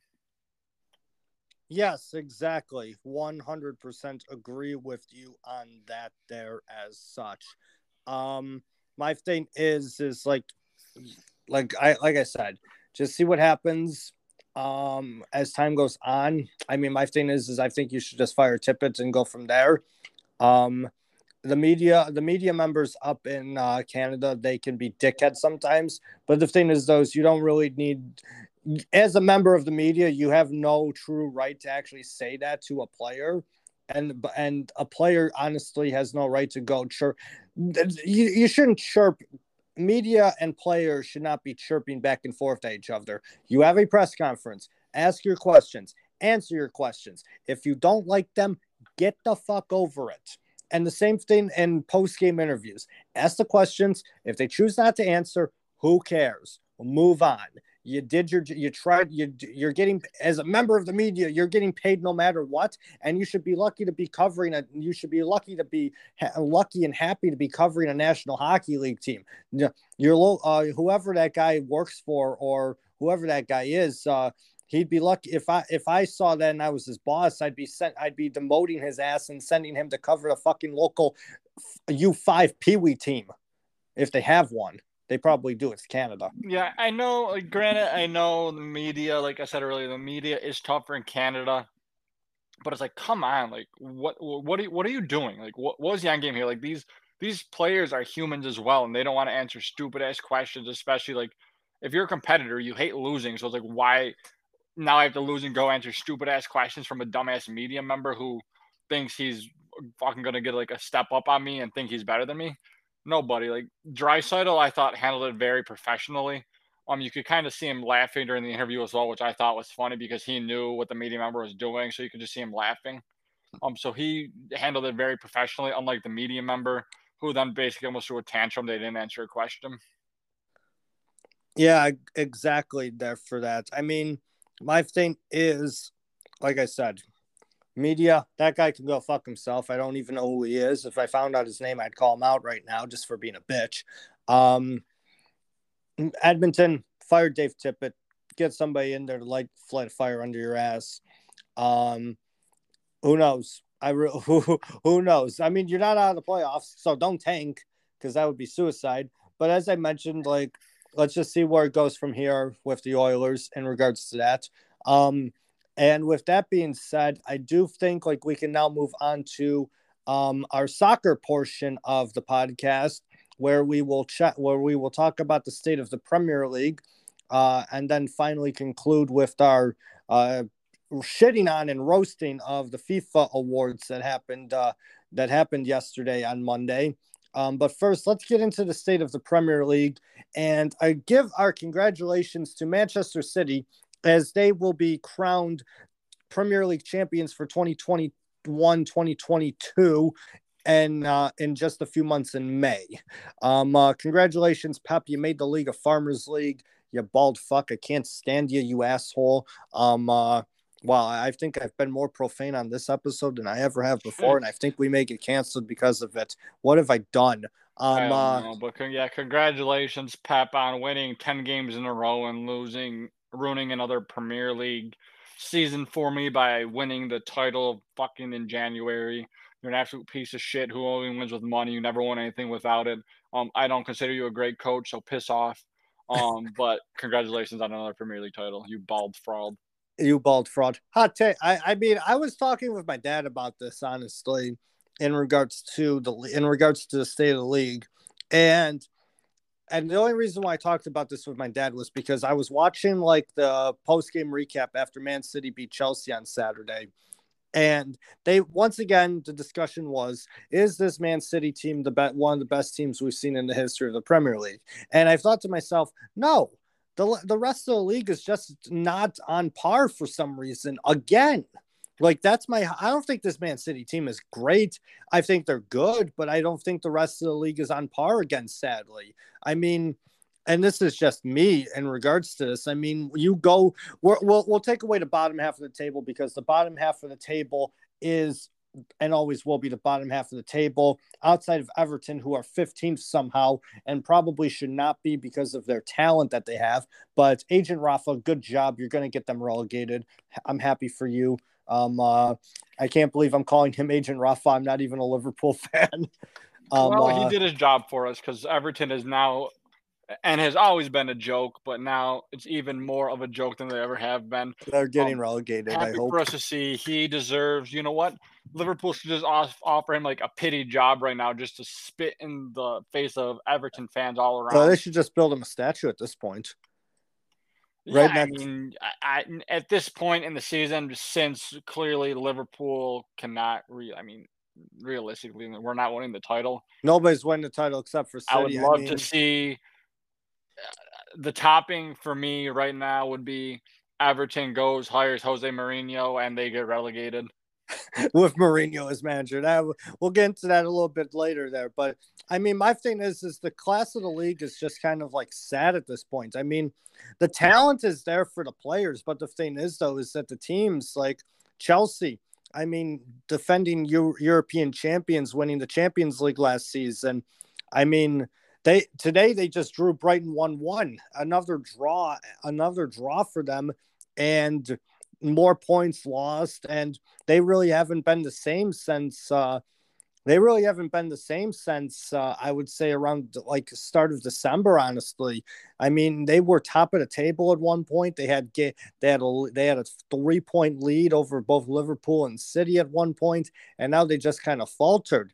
And the same thing with Liverpool. I mean, what the hell is going on with your team there? I mean, I know Man United isn't great. I mean, they're more of a joke than anything, but like, I really thought Liverpool and Chelsea, more so Liverpool, would be competing with City for this title. And instead it's just not happening.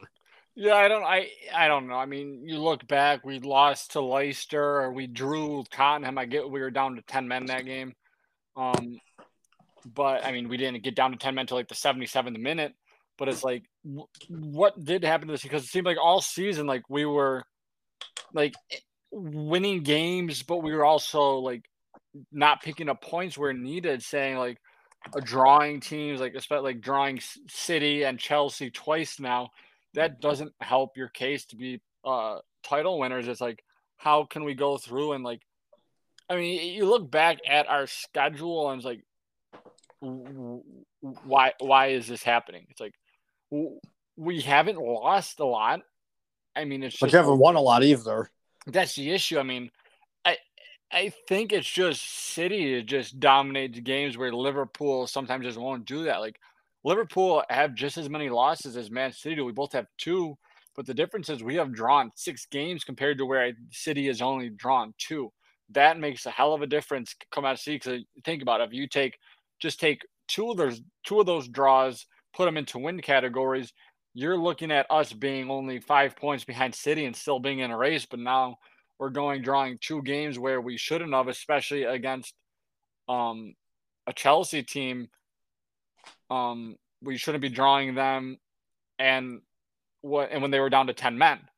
Yeah, I mean, like you can look back at that game. It's like, why? It's like, how did that happen? How did that happen? Exactly. I mean, my thing is like, I just look at the teams like after City, like Chelsea, they drew opponents that they shouldn't have. Liverpool, they drew opponents that they shouldn't have. West Ham is surprisingly in 4th place. I mean, they're not bad, but they're not great either. I mean, they ended up just losing to Leeds on Sunday. In regards to that, in regards to the last round of fixtures, they lost to Leeds at home, and Leeds is a team that's been competing for that's been in the relegation battle for most of the season because of how terrible they've been. Then we get to Tottenham, Arsenal, Man United, and Leicester, and well, Tottenham and Arsenal, like, they're jokes of clubs. As much as like we joke about them and everything, they're not good. Tottenham ended up fighting. Tottenham is on their second manager this season with Antonio Conte. Arsenal. I don't know. They're going through the motions with Mikel Arteta. through their vicious repeated cycle of, oh, Arteta out, and then it's like, oh no, wait, are we actually good? Oh, we are actually good. Oh, Arteta out again. So, and then you look at Man United, the team that I support here, which really annoys the hell out of me. Like, you have so much talent on that roster. I mean, they have too much on that roster, honestly, too, in the squad.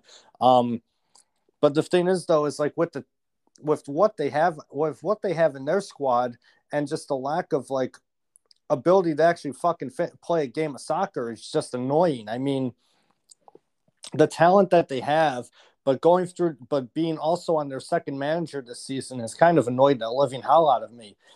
I mean, they ended up bottling a 2-goal lead to Aston Villa on Saturday.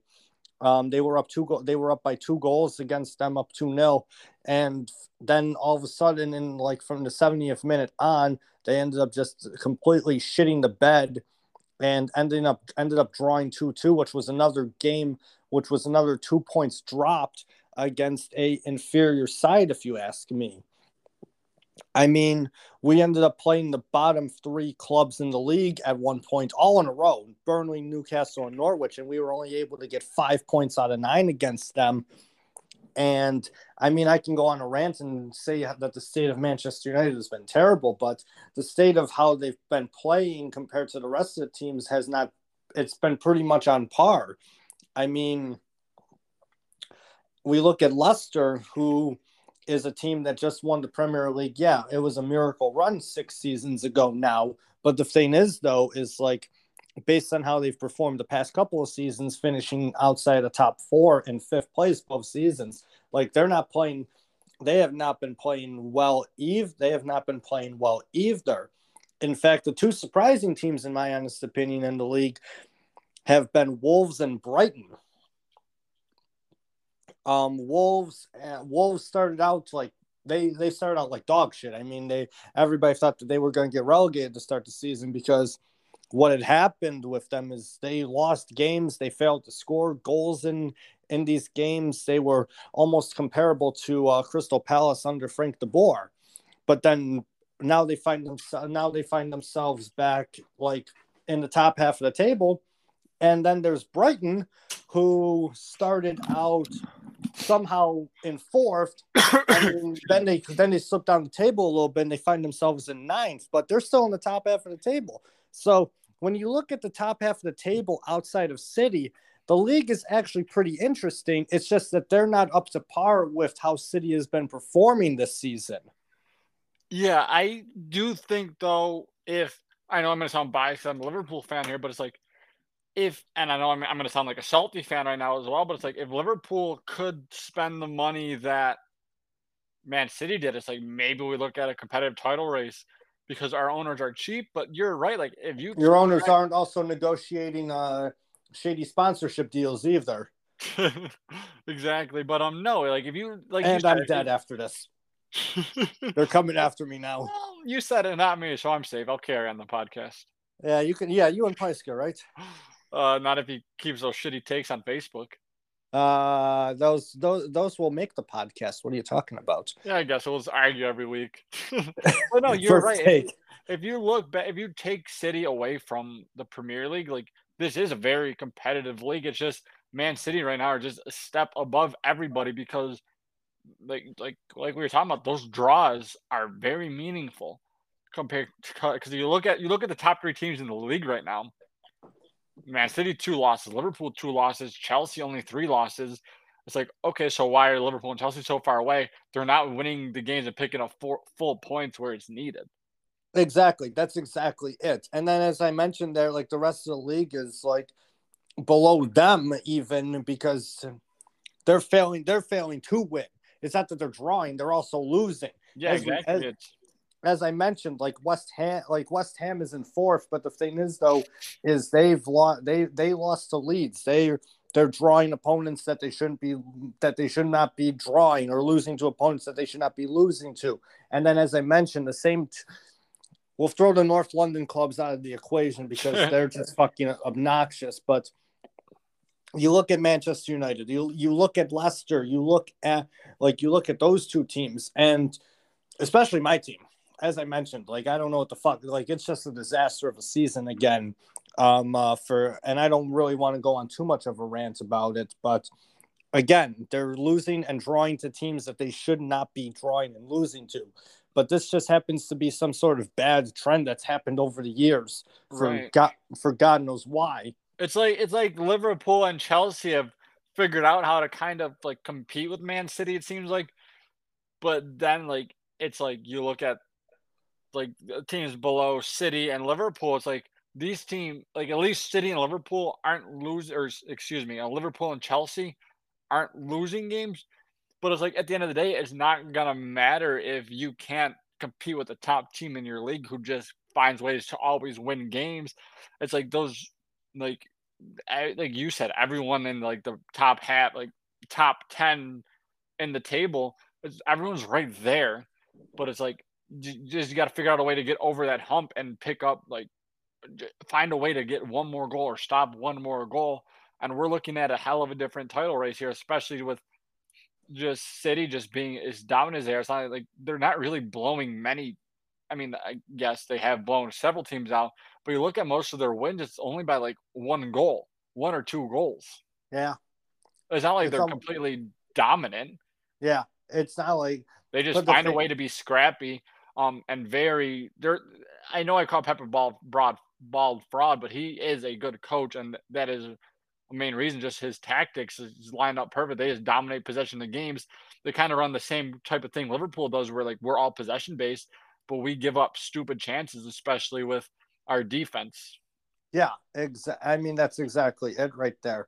I mean, well, we know where the league stands right now, and sadly, it's worse off than like the Bundesliga, Serie A, and the La Liga, and it's more comparable to being a farmers' league like the Well, French league the is. problem Sadly, is though, we look at this and we're going to look at towards the end of the season, we could realistically see another full-on or Champions League final, which is like, so it's like this league. Yes, it is.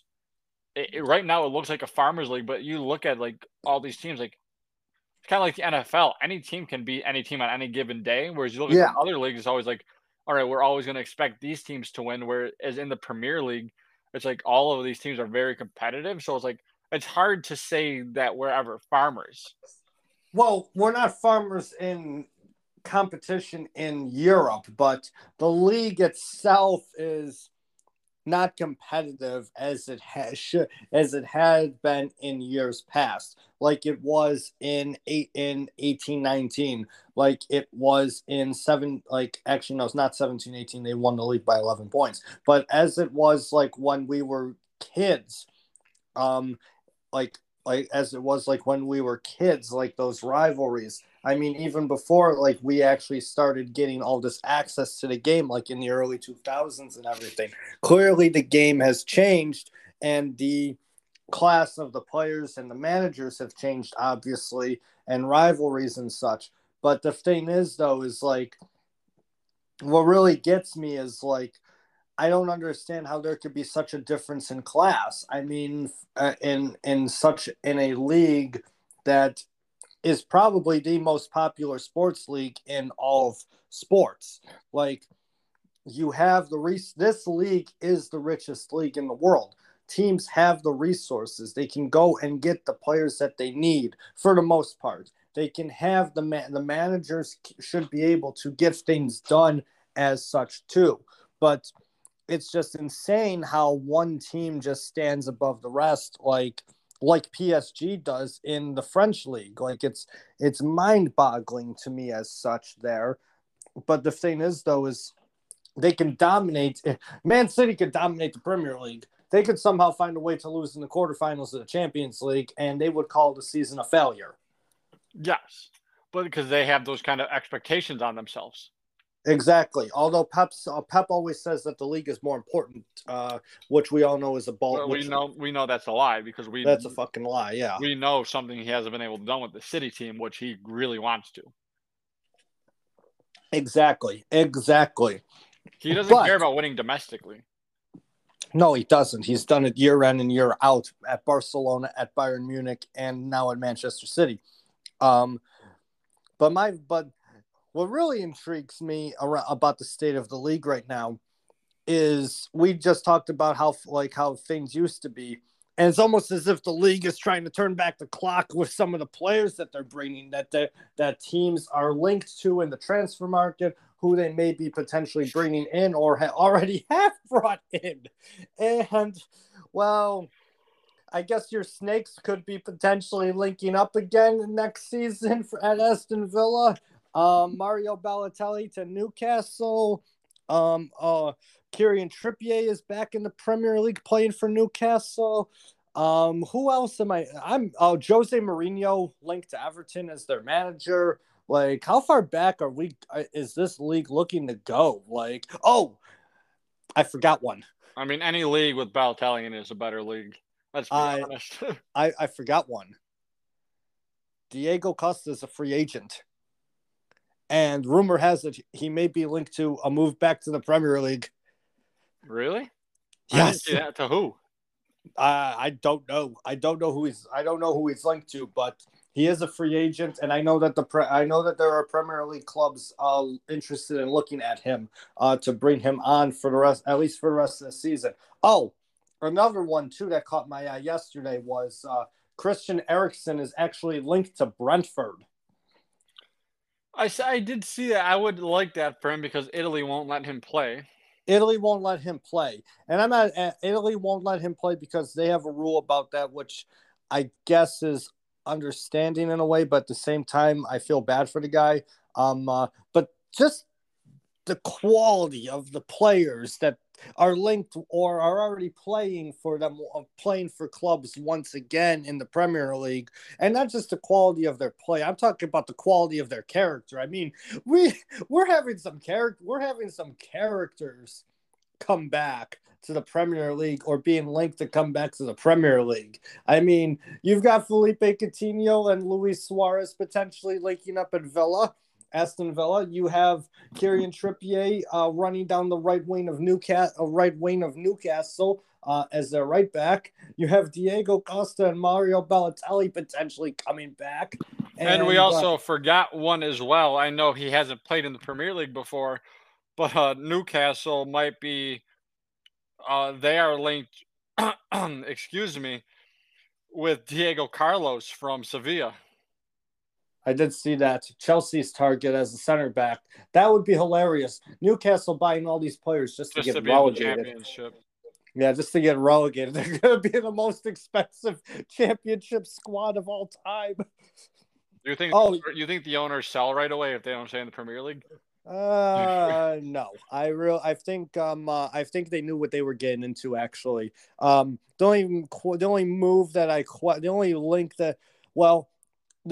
only thing that I questioned there for that is why the hell did they buy Chris Wood? I don't understand that move. But the thing that got me is since Burnley sold Chris Wood to Newcastle, rumor has it they could potentially buy Andy Carroll. Yeah, that's a blast from the past. It's all a blast from the past. You might as well just have Eden Hazard return to Chelsea at this point. How old is Andy Carroll? It seems like he's been in the league forever. I think he's younger than I think he is. I'm pretty sure he's only like 32. Maybe, he seems like he's almost 40 years old. He does seem like he's almost 40 years old. I think he is around his mid-30s, to be honest. But, I mean, just the class of characters that you and I have talked about and discussed, like, off the podcast, like, the past few days, like, we're just like, wait, what the fuck is this? And, like, in a laughing manner, too, because it's like, wait a second, why would they come back? Like, what's going on here? Like, I mean, I'm entertained by it all, to be honest. I really am. Yeah, I mean, it's always interesting. Clearly, the January transfer window isn't typically as exciting as the summer transfer window is. But, I mean, we're getting, like you said, all these old names coming back. I would love to see Luis Suarez back in the Premier League. I mean, how would you feel about your two Snakes linking up at Aston Villa under Gerrard? I'm actually kind of shocked, like, Liverpool didn't make a move for Coutinho.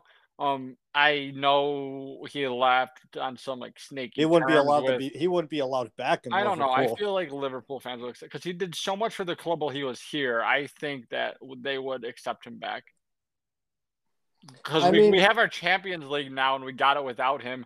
He has his Champions League now last year, which was the main reason he left Liverpool. He got it or 2 years ago with Byron. Byron. But Yeah. so I think the fans will be more understanding because from what I follow, like the Liverpool accounts, like they seem like most people seem to be positive about him, like wanting people would accept him back. I think Suarez would be a different story. Just Suarez got love when he came back to Anfield though, both for playing for Barcelona and for Atletico Madrid. I think they knew that everybody knew Suarez wanted to leave, but the thing is though is I think that they were okay that he left because he didn't make as big of a deal about it, and he also didn't stay in the league. He ended up going to a different league on the continent altogether. Whereas if he would have accepted the first bid given to him, he probably would still be playing for Arsenal right now. maybe Or not, Arsenal would actually be a half decent team. I know they're in fifth now, but holy, they might be the. I don't even know how they're in fifth place. They're terrible. because Man United are just as bad, if not worse, and so are So Tottenham, Tottenham, and then Leicester, and as I mentioned, Wolves and Brighton are in eighth and ninth. Do you well, did think we honestly expect Brighton to stay in top four? Let's be honest. Did we? I mean, did we actually expect Brighton to stay in top 10? I mean, the No. fact that they're even there, but good for them. Nice to know that I live. I'm very upset. I live in a town that has a Premier League soccer team, and I can't even go see them during the week because because they play during the week while I work, and I can't even see. And every time I'm not doing anything on the weekends, they're on the road. Unreal. Goddamn Brighton assholes. How how did you feel though about the old Liverpool Snakes scoring against you? It was bound to happen though, right? It's scripted perfectly. I mean, he I'm always not did good against you happy guys. that he scored against us. I mean, I'm glad that he's happy back in the Premier League. He owns us, so he owns us. But the thing is, though, I'm just more mad that we blew a 2-goal lead. I'm just more mad that we blew a 2-goal lead. Like we had a 2-goal lead. Bruno scored a brace, and I was just and I forget who texted me. I think it was a group chat said, "Oh, a second goal, 3 points in the bag." As soon as that happened, as soon as Coutinho assisted the first, I texted the group chat. I said, if they score again, if they score again, I'm removing you from the group chat. Coutinho scored. Boom. I said, fuck you. Get the fuck out of here. And lo and behold, I had a couple people angry at me. Well, don't make stupid comments as such about. Don't make stupid comments as such. But it is what it is. I mean, I mean, hey, we may be in seventh right now, but you know what? We got a member of the FIFA World 11 in our squad. Does Liverpool? A fucking joke. We don't. Fucking joke that you don't. Moving on to our next topic. It is a joke. Like I don't. Why did you start first? You start first. I will get into a roundabout.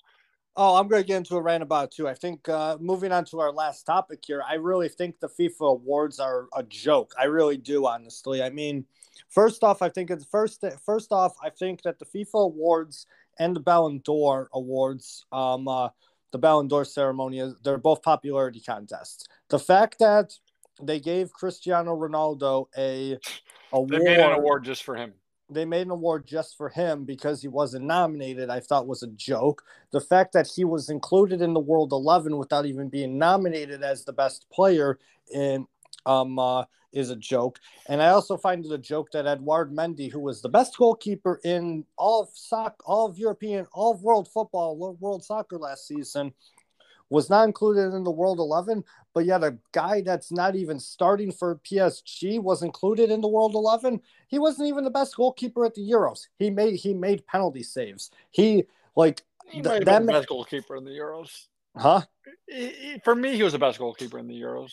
I didn't. I thought he could. Well, actually, no. I I take just that back. He I was. just don't get though that how you have a goalkeeper that gets the best goalkeeper in the world, but then he's just not in the world 11. Well, like as I mentioned, like when we start, as I mentioned to you, like look back at 2018, like when Thibaut Courtois was voted the best goalkeeper, but then David De Gea was voted in the World 11, and he had a terrible World Cup.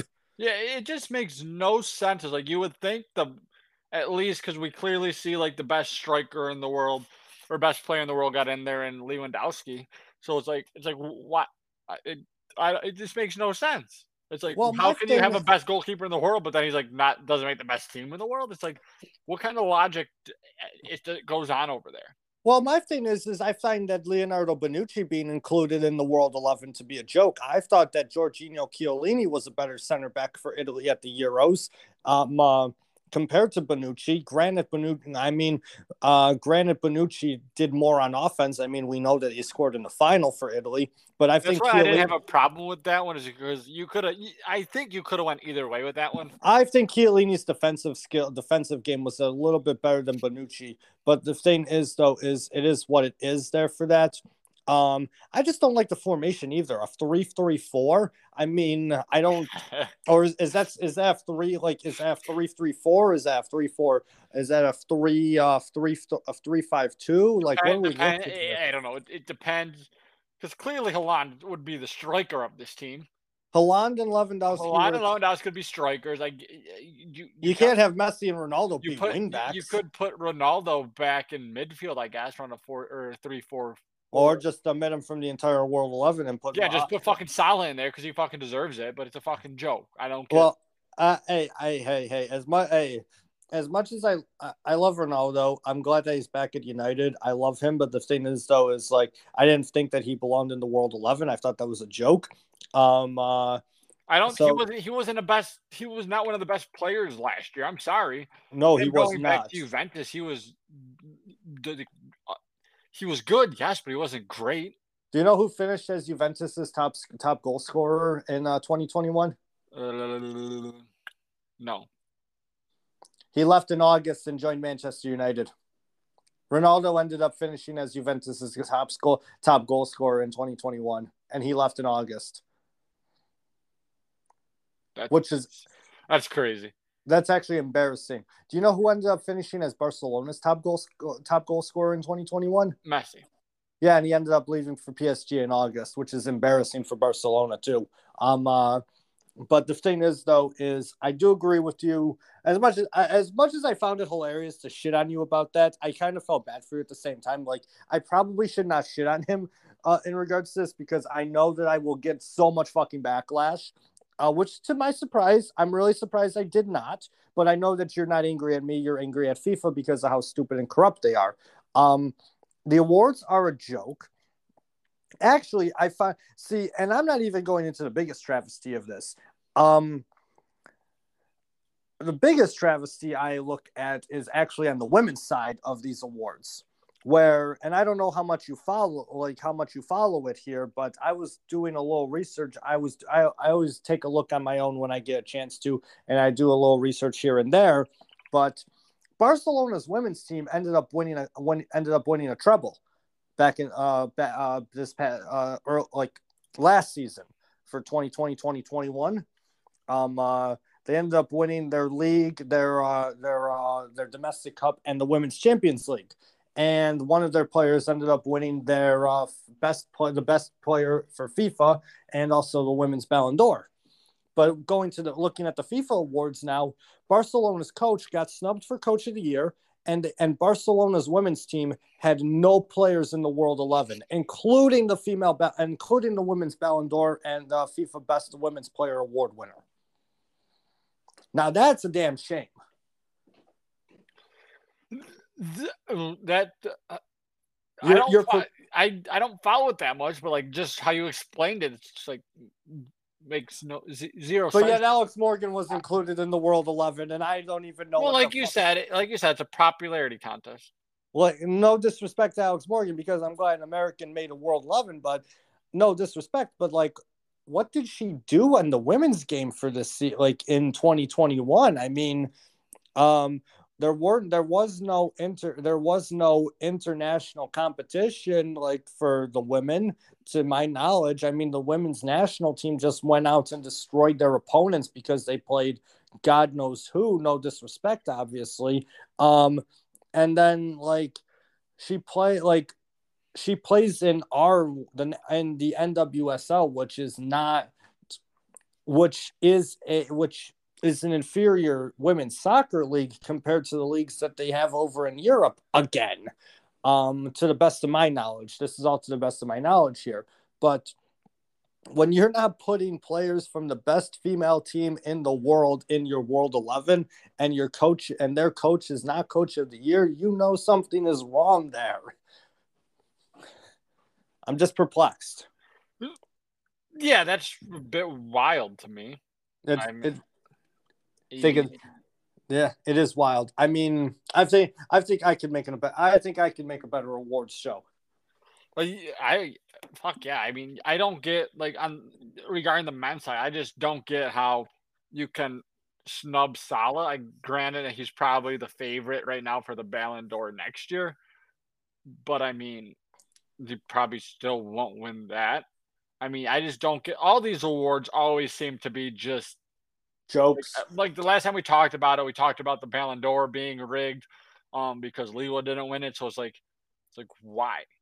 It's like why exactly? And the thing is, though, I guarantee you, we'll have the same conversation at the end of this year and into next, and also next year as well, if we continue to do the podcast.